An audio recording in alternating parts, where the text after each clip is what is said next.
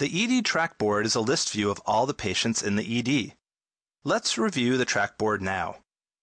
The trackboard toolbar displays a list of icons that are used to carry out various activities from the home workspace without opening the patient's chart.